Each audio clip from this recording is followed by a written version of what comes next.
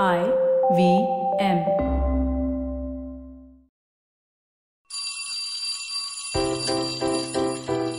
Hello one, hello all. Welcome to the Diary of the Traveling Professor. And I'm Siddharth Deshmukh, your friendly neighborhood diary wielding professor, currently very much grounded at home.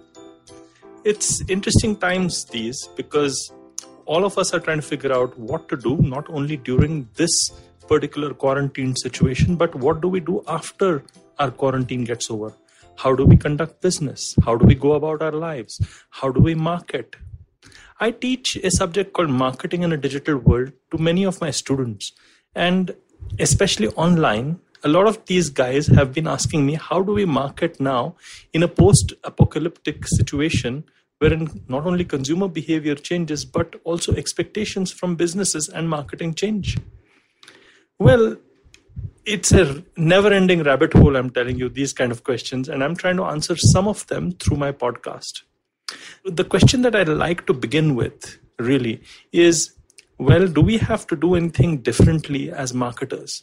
I addressed some of this in my last podcast, which was about don't do typical brand building stuff, but how does a small business really cope up with the sudden lack of customers or the sudden lack of demand?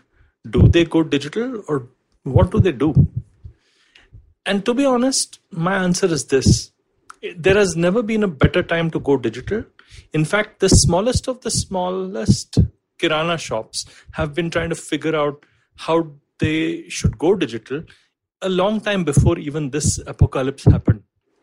But it is always the ones in between, the beachwala bandars, the people who are stuck in running a small to medium enterprise, who are not really living on the absolute, cash flow is king situation or the absolute brink of going out of business sort of situation.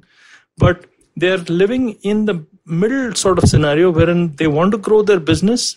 They have heard about digital.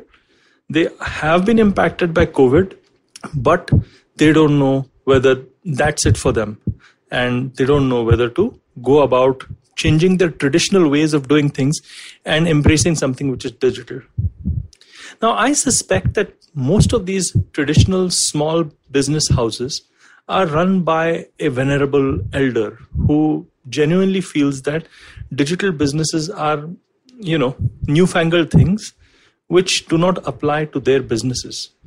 I'm hoping some of this kind of thinking actually changes, especially in, after they've seen a sudden drop of customers, or they've seen how digital businesses are continuously, growing even in a situation like this, or at least maintaining status quo, and change.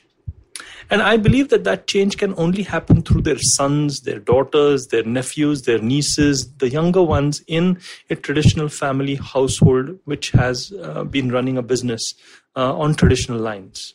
I actually feel that if they go digital, they stand the most to gain, and they will gain not only in the short term, but also in the medium and long term.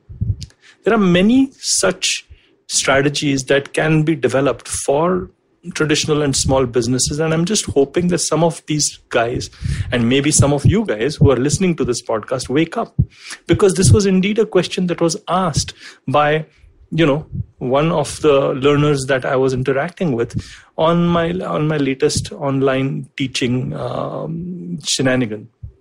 So I do hope that this little word of encouragement allows people to at least consider digital as an option, as a very viable option that you can take. If you're running a traditional business, this is the time to change your ways, because the consumer is rapidly evolving in front of your eyes. Please keep pace. If you like this diary entry of mine and you want some answers to some questions which go unanswered by most, well, keep tuning on or listen to my Instagram stories. I'm the Traveling Professor there, or LinkedIn. You can connect with me there. And if you want to listen to podcasts like these, well, you have ivmpodcast.com. Just go there or download the app. And happy listening. And stay safe, people. And until next time.